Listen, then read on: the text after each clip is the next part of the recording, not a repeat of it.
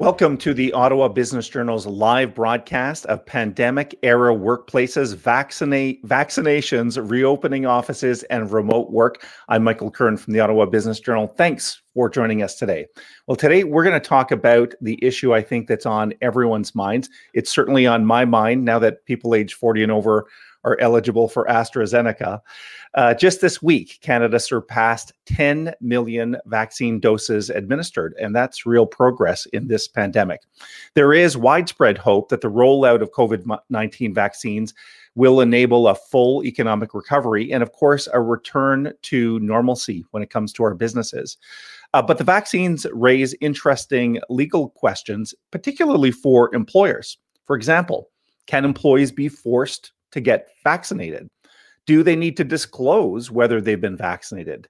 And besides vaccines, there are other legal issues for employers. For example, what are the risks to employers if they're shifting to a permanent work from home solution? So we have all of this on our agenda today and excited to dig into it. Before we introduce our guest, though, let me introduce my colleague from the Ottawa Business Journal. Please welcome Peter Kovessy. Hi, Mike. Hey, how Peter. are you? Good. Good. Well, again, we've got a great show lined up for people. And why don't you tee things up a little bit in terms of your role today, Peter? Well, we really want to make this webinar as interactive as possible and make sure that we're covering the issues that our audience is facing at their workplace. So we're encouraging everyone to please share the questions that are on your mind in the chat window that's either to the side or just below the video box.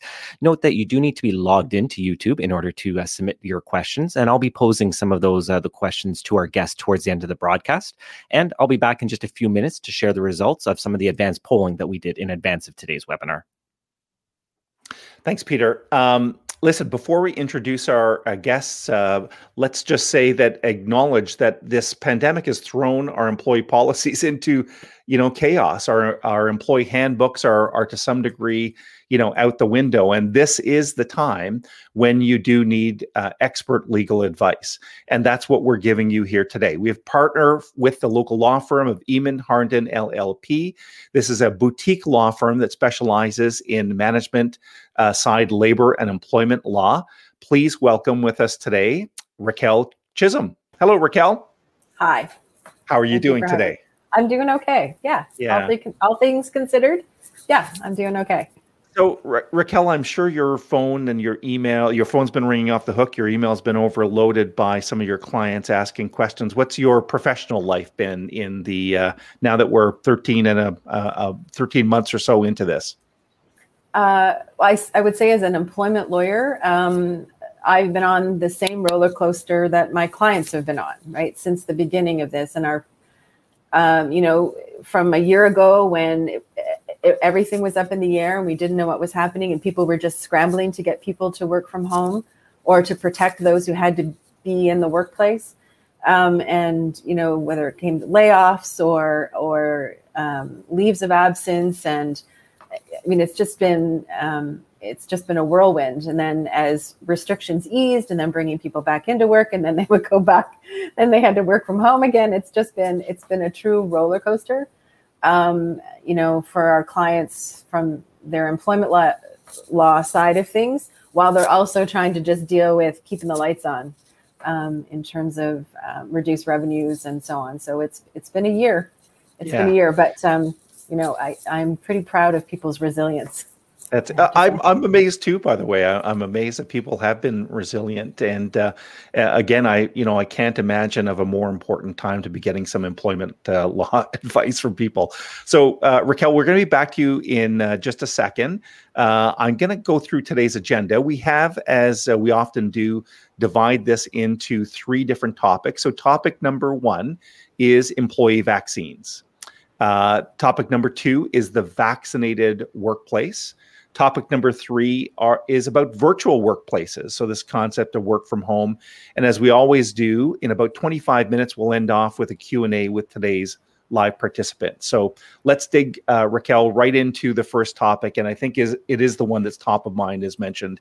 And it is this topic of COVID-19 vaccine. So I think as indicated, 10 million Canadians, or doses, I should make the differentiate, 10 million doses have now been administered. But that means that more and more of our employers are potentially vaccinated. And we're thinking a little bit more as employers are bringing people back to the office. So the first question to you, Raquel, is, can you force employees to get vaccinated? So I would say that as of today, which, things change on a dime all the time, but because the science right now doesn't tell us whether taking a vaccine protects others, it only speaks to right now that it protects ourselves when we get the vaccine. I think we need to keep that in mind. And so because of that, we have to look at it through a lens of health and safety. So normally when you put rules like something is sort of extreme, I would even say that you're requiring someone to get a medical procedure, a vaccine, before coming into work, you have to look at that through an occupational health and safety lens. And right now, I just don't think that, except in extraordinarily rare circumstances, that employers would be permitted to mandate vaccines for privacy reasons, for human rights reasons. And right now, with all of the health and safety measures that are currently in place in workplaces, I think an employer would be hard pressed to say to an employee that for health and safety reasons, you have to be vaccinated in order to come back to work, when people have been back at work with all the other health and safety measures in place, like distancing and masks and so on. Interesting. So we've got a series of questions. So your first answer was no, you can't force them to get the vaccine. So the natural follow-up might be, can I ask or can I force employees to disclose whether they've got the vaccine yet? Yeah, I mean, in the normal course, you wouldn't go around asking people, did you get your flu shot? Did you get your shot for the mumps and measles and so on? I mean, that we just don't do that, right?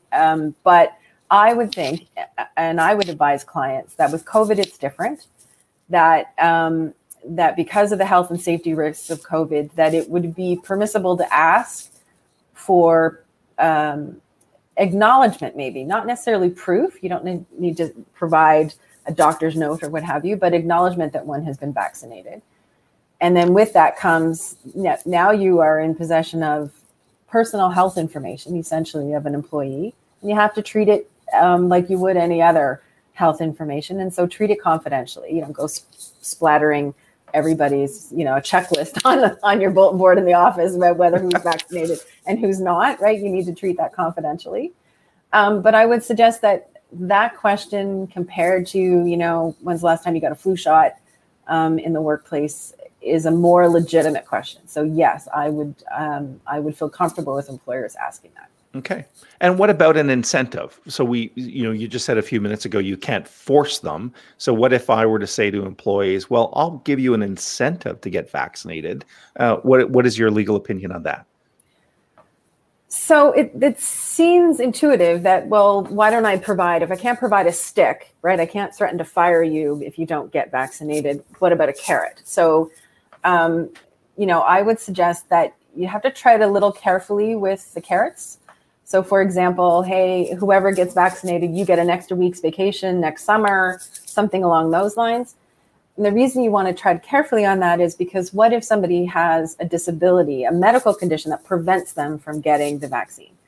And then they don't get that extra week's vacation through no fault of their own. And so that could be a human rights violation, potentially.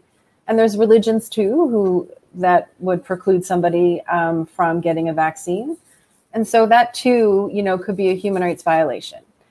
And so I would be very careful about incentives, but I think there are targeted incentives that would make sense to me, which would be if you have an appointment to get vaccinated, you get that day off with pay. You may even get the next day off with pay because some people get aches and chills and headaches. And I felt after mine, I felt a little sluggish, and put in kind of an okay day of work, but not great. And so that kind of targeted incentive, making it easy for someone to go and get vaccinated, I think would would pass muster, because the only reason I'm getting today off is because I'm going to get vaccinated. And so if somebody else is not going to get vaccinated, they can't complain that they're not getting that day off with pay, because they're not losing. They wouldn't be losing any pay.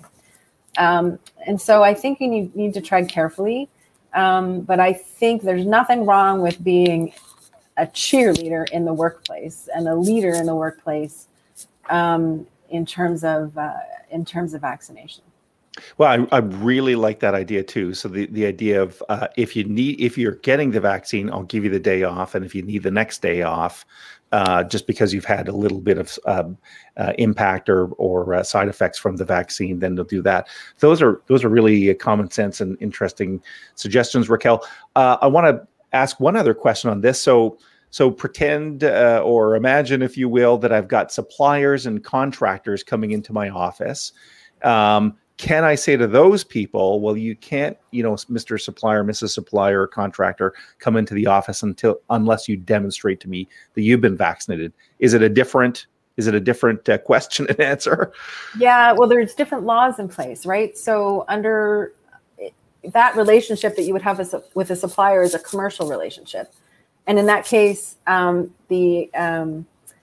federal PIPEDA privacy legislation may kick in that realm. And so, there's a whole slew of law requirements under PIPEDA in terms of the collection, and the collection needs to be reasonable of personal information and so on. And so you need to think about that very differently than with your employees, where in the provincial sphere, we don't have that same requirement. So I would tread carefully again on that. And again, it would be almost a practical question. Like, somebody could lie to you, right? Or, and are you just going to take their word for it? What if they did lie and you got rid of all your other health and safety requirements, like masks and social distancing and so on? And so I think there might be a false sense of security in those certain circumstances as well. That's just my personal, not necessarily legal opinion. And that's interesting too, just the distinction between employees and contractors. I would have mixed them up, and that's why we need sage advice from people like you, Raquel. So listen, we're going to go to our first poll. And as Peter indicated, we did some advanced polling. So let's bring Peter back on screen now. Peter, you asked today's audience an advanced question, and you're going to present the findings. Go ahead with that. So for our first poll question, we wanted to get a sense as to how eager our audience is to get their jab. And what we found when we asked that question is that there's virtually no vaccine hesitancy amongst our audience. Everyone is very eager to get the vaccine as soon as it becomes available. So Raquel, I want to pose a question to you, and it's a bit of a variation on something we were just talking about. But I've heard the question of, are employers required to give employees the day off work in order to allow them to get their vaccine? So no, unless there's something in like a policy or a contractual requirement. So if in a collective agreement, for example, in a unionized environment, there's time off with pay for medical appointments. One could argue that the vaccine is a medical appointment. So absent any sort of written legal kind of contractual requirement to give time off for medical appointments, or a policy, for example, for time off for any sort of medical procedure or what have you.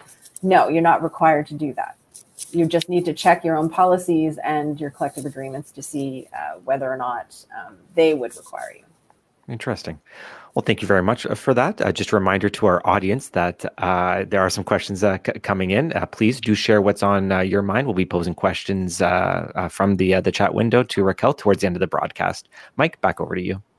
All right, Peter, we'll see you in a few minutes. All right, Raquel, we're going to talk now about topic number 2, which is the vaccinated workplace. So imagine, if you will, that employees are coming back to the office. And some are probably at home. I guess that's the nature of the question right there. Is can an employer direct where an employee is working? Yeah, I think the short answer to that is yes. Again, subject to what one might have in an employment contract or collective agreement. So, but for the most part, yes, this sort of everybody get home and work from home has been a temporary measure during the pandemic. And so there wouldn't be a risk of sort of a constructive dismissal claim to say, okay, the pandemic is over, this exceptional circumstance is over, everybody come back, subject, of course, to whatever public health has said and the province has said in terms of the guidelines about workplaces. So obviously that's the overarching consideration, and then the consideration in any written document you have. But for the most part, yes, once this is over and public health gives the okay, you can say, okay, everybody, back to work. Okay, you can say back to work or stay at home. So yeah, it works both ways. And then if people are back in the office, this is more of a health and safety question, by the way. If people do come back to the office and then, unfortunately, someone tests positive for COVID-19, then what happens? What are the obligations of an employer in that situation? Right. Well, the overarching obligation of an employer is always to maintain the health and safety of your employees. And so actually the province requires all employers now to have a safety plan in place about how to do that. And I would say that employers need to follow all the guidelines coming out from the province, and in Ottawa's case from Dr. Vera Etches and her folks, her team, and to do all the things that public health would require of you. And so that, that means to cooperate with any contract tracing, to ensure the workplace has been cleaned out, to be sort of open and transparent to the best you can. And I think the key piece, of course, is what we've been hearing all along, is you need to have those screening things in place, right? That you're legally obligated now to screen employees. And if they have any symptoms, they're not supposed to be coming to work.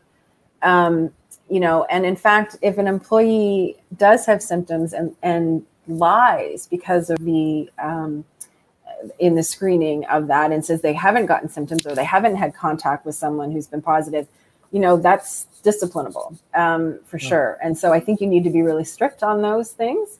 And then in the unfortunate case where someone, apologies, I've lost an earbud. Yeah, that's okay.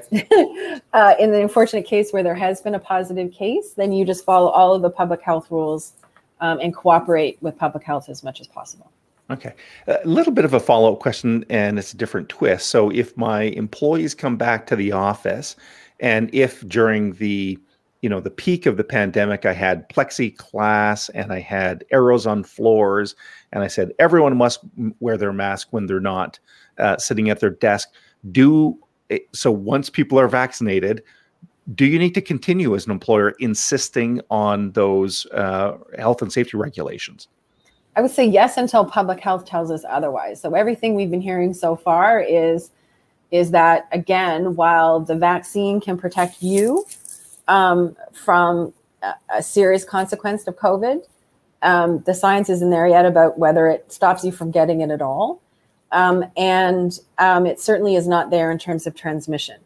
And so I may be vaccinated against the serious risks, but if I get it and give it to a colleague who maybe they are vaccinated, but somebody in their household is not, you just have to be super careful. And so until public health says, you can take off the tape off the carpet and you can take the plexiglass down, I think that employers are obligated to follow all of those rules. Okay. And it's interesting. Well, wait and see how many of those things stick around. The next time you actually are feeling not great, you may wear a mask to work 2 years from now because you've got the sniffles. I don't know. It'll be interesting to see what people do sort of voluntarily, but certainly now they have to follow those rules. Okay. So if public health regulations are wear a mask inside the office, have plexiglass, your message to employers is you better follow those rules or you might encounter legal issues. Vaccinated or not, until there's different guidance. Yeah. Yeah. All right. Let's bring Peter back on screen. Peter, you had two advanced poll questions, and the second one also had to do with vaccines. So let us know what you found out, Peter.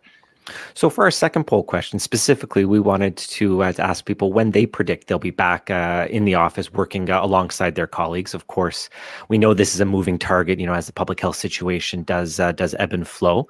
When I see the results, I see sort of two takeaways. The first is that very few people are expecting an imminent return to the office this spring, which is probably no surprise given what we've seen the last few weeks as far as case count goes.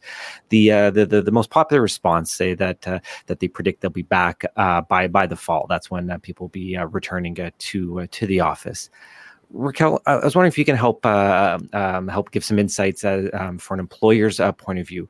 What should an employer be thinking about as they're preparing to reopen their office and welcome employees back? What would be some of the triggers or signs that they would have the green light and that they could start bringing employees back to the office?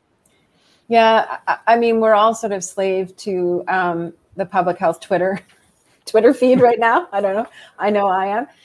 It really is going to be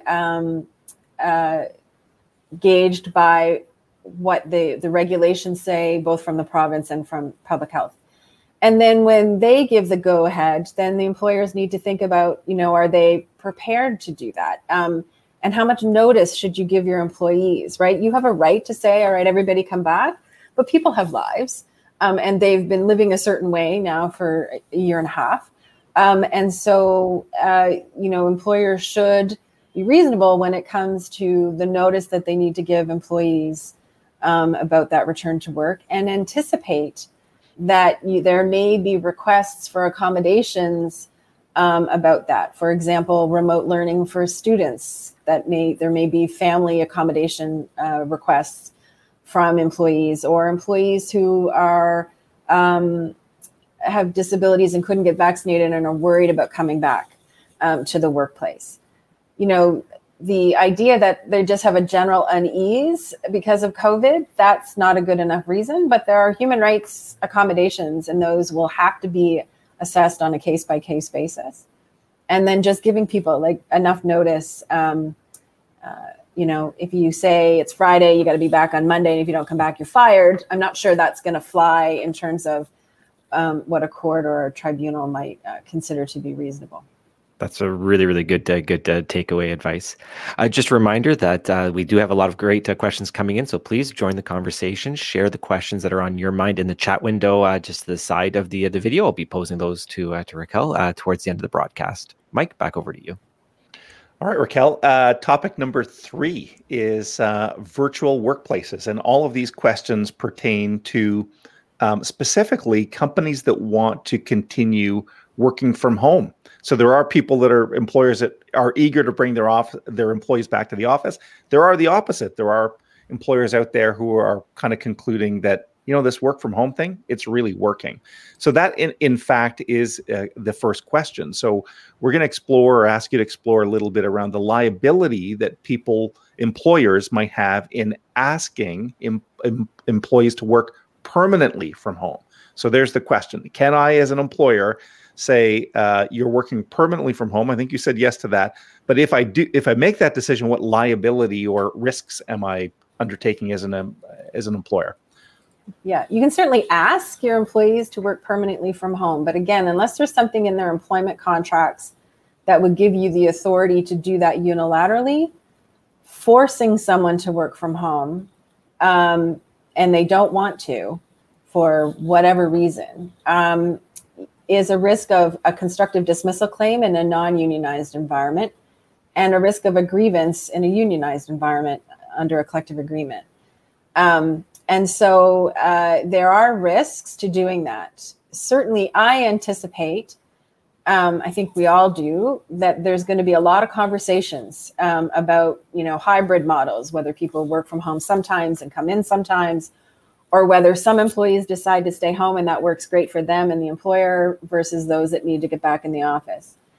I think one thing to be careful about is if you permit someone to work from home post-pandemic and then change your mind and force them to come back, then because that permission to work from home post-pandemic no longer has that exceptional circumstance reason, the pandemic itself, then forcing them to come back could also be a constructive dismissal claim.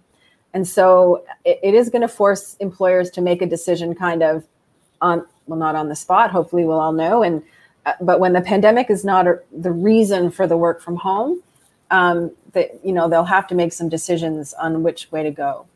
But forcing someone who's been working at the kitchen table who doesn't want to do that anymore could be a constructive dismissal complaint. Okay, wow. So let's keep talking about the kitchen table, so to speak. So let's say we have employees that are working from home and they do happen to be working at the kitchen table, meaning they're not at a proper desk, they're not at a proper chair, and their ergonomics are all screwed up. Is there a risk to employers in that regard, Raquel?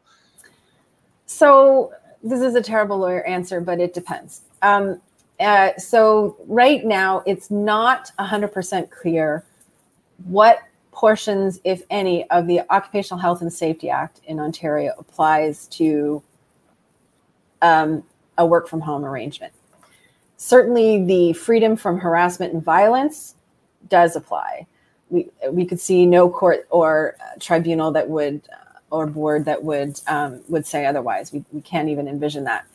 But in terms of inspecting and ensuring a safe environment, that becomes more difficult when you're talking about people's homes, right?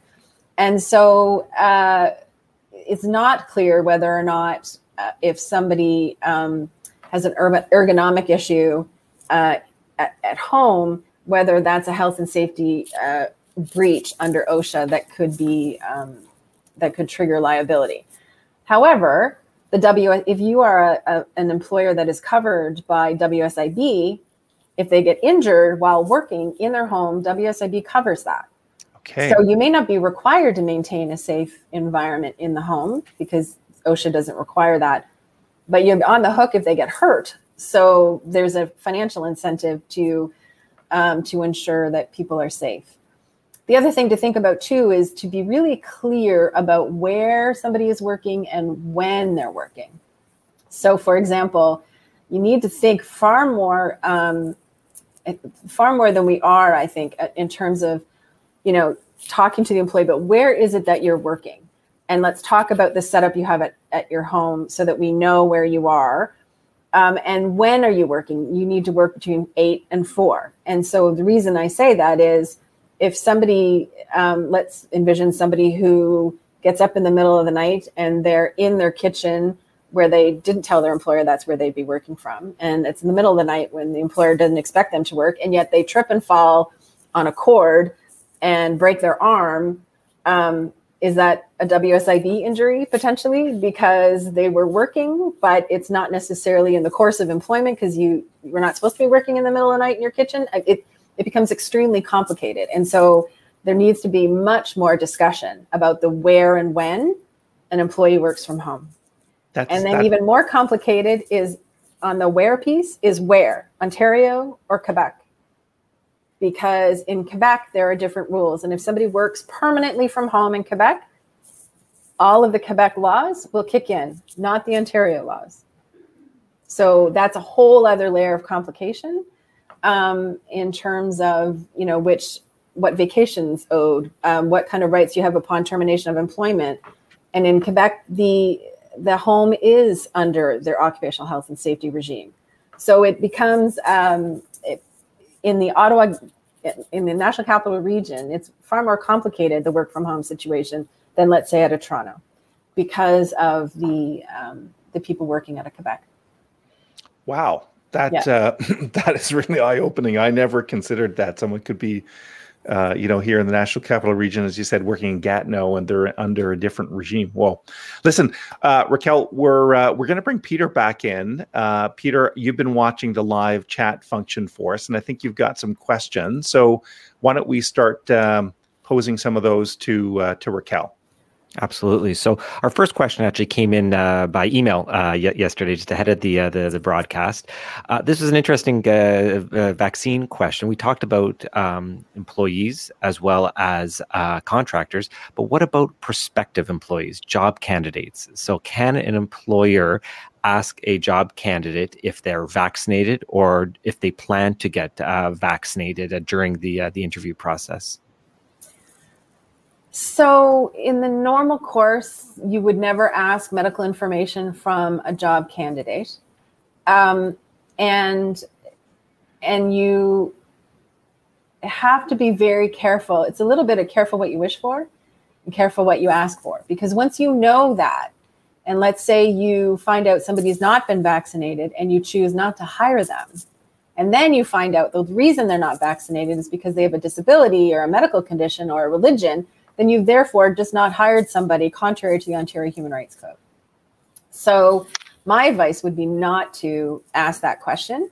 And then once a conditional offer has been made, you're more free to have those kinds of discussions. And so I would tread very carefully about asking those kinds of questions. And in fact, the Ontario Human Rights Code prohibits certain types of questions, both on job ads and during job interviews. That's good advice. The next question has to do with screening, and I have to admit I'm now suddenly comfortable with all these technologies that I had never even imagined only a couple of years ago about having my temperature checked and what have you. Well-meaning employers may be erring on the side of caution, want to make sure that they're screening anyone that comes into their office, but there's a bit of a balance there and not to be too intrusive. I wonder if you have any sort of general advice for employers on what they should be thinking about when they're setting up screening in trying to keep COVID out of the workplace, and what is permissible and what might be crossing a line. So there was at the beginning of this, there was a lot of discussion of should I be taking the temperatures of all of my employees and as they come in. And we now know that all these asymptomatic people are going around spreading COVID unknowingly and certainly not purposely. And so, again, that gives you a false sense of security. Oh, they don't have a fever, so I can let them in, and yet they're asymptomatic. So I think the key thing is, again, follow public health guidelines, right? There is a list of questions that all employers must ask their employees before they're allowed to come in. I filled out my little, have you traveled outside of the country? Have you been in contact with someone who's positive? Do you have any of these symptoms? I had to answer all that on a little app before I was even allowed into my office today. And no one is allowed to go to work unless they answer those questions. And so those are the questions you should be using, the ones that public health require of us as employers. Another question that came up, again, deals with location of work. Interesting, in our conversation that we're having today, we've sort of looked at the two extremes, working in the office or working from home. The question was along the lines of, can an employer tell employees, our policy is you need to do what you're most comfortable with, and when you need to be in the office, you need to come to the office, but please use your judgment. Is that an option available to employers? I think so. I think, again, whether an employee is comfortable or not, I guess that I hear that word and I'm like, well, what does comfortable mean? And I'm always concerned when it's not clear as a lawyer, right? We like clarity of language and clarity of rules in the employment world. And so in terms of dealing on a case-by-case basis with an employee, and this is sort of post-pandemic, yeah, you can have those discussions, but you need to have some rules in place about, when does the employer expect you in? And you also need, as an employer, to make sure that you maintain the right to change the agreement, right? And if you don't have that right, it becomes a condition of an employee that they get to come and go at will. And then if you want to change that, it becomes an issue and a potential constructive dismissal claim. So I would say that, yes, of course, employers can set up any kind of arrangement with their employees that both meets their operational needs and the needs of the employee, as long as the rules of the game are clear. And always that the employer has the right to change those rules subject to any human rights accommodation requirements. But I would say at the moment, again, April 20th, 2021, the kind of, if you feel comfortable coming in sort of discussion, I think given the numbers right now, and there's lots of discussion about who's essential and who's not, and who should be working from home and so on, I would say now is the time for employers to not just say, sure, if you feel comfortable, come on into the workplace, right? Like, I think at this stage of the game, with the numbers as high as they are, that employers have the right to say, look, you all can work from home, and you really should work from home right now. We all need to do our part, essentially. And a follow-up question to a comment you made, again, thinking about the workplace location.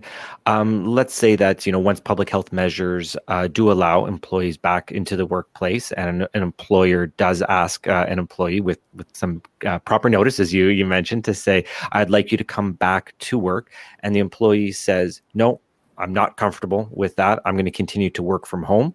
What should an employer's next step be in that conversation with the employee? To ask why. I think you have every right to ask why.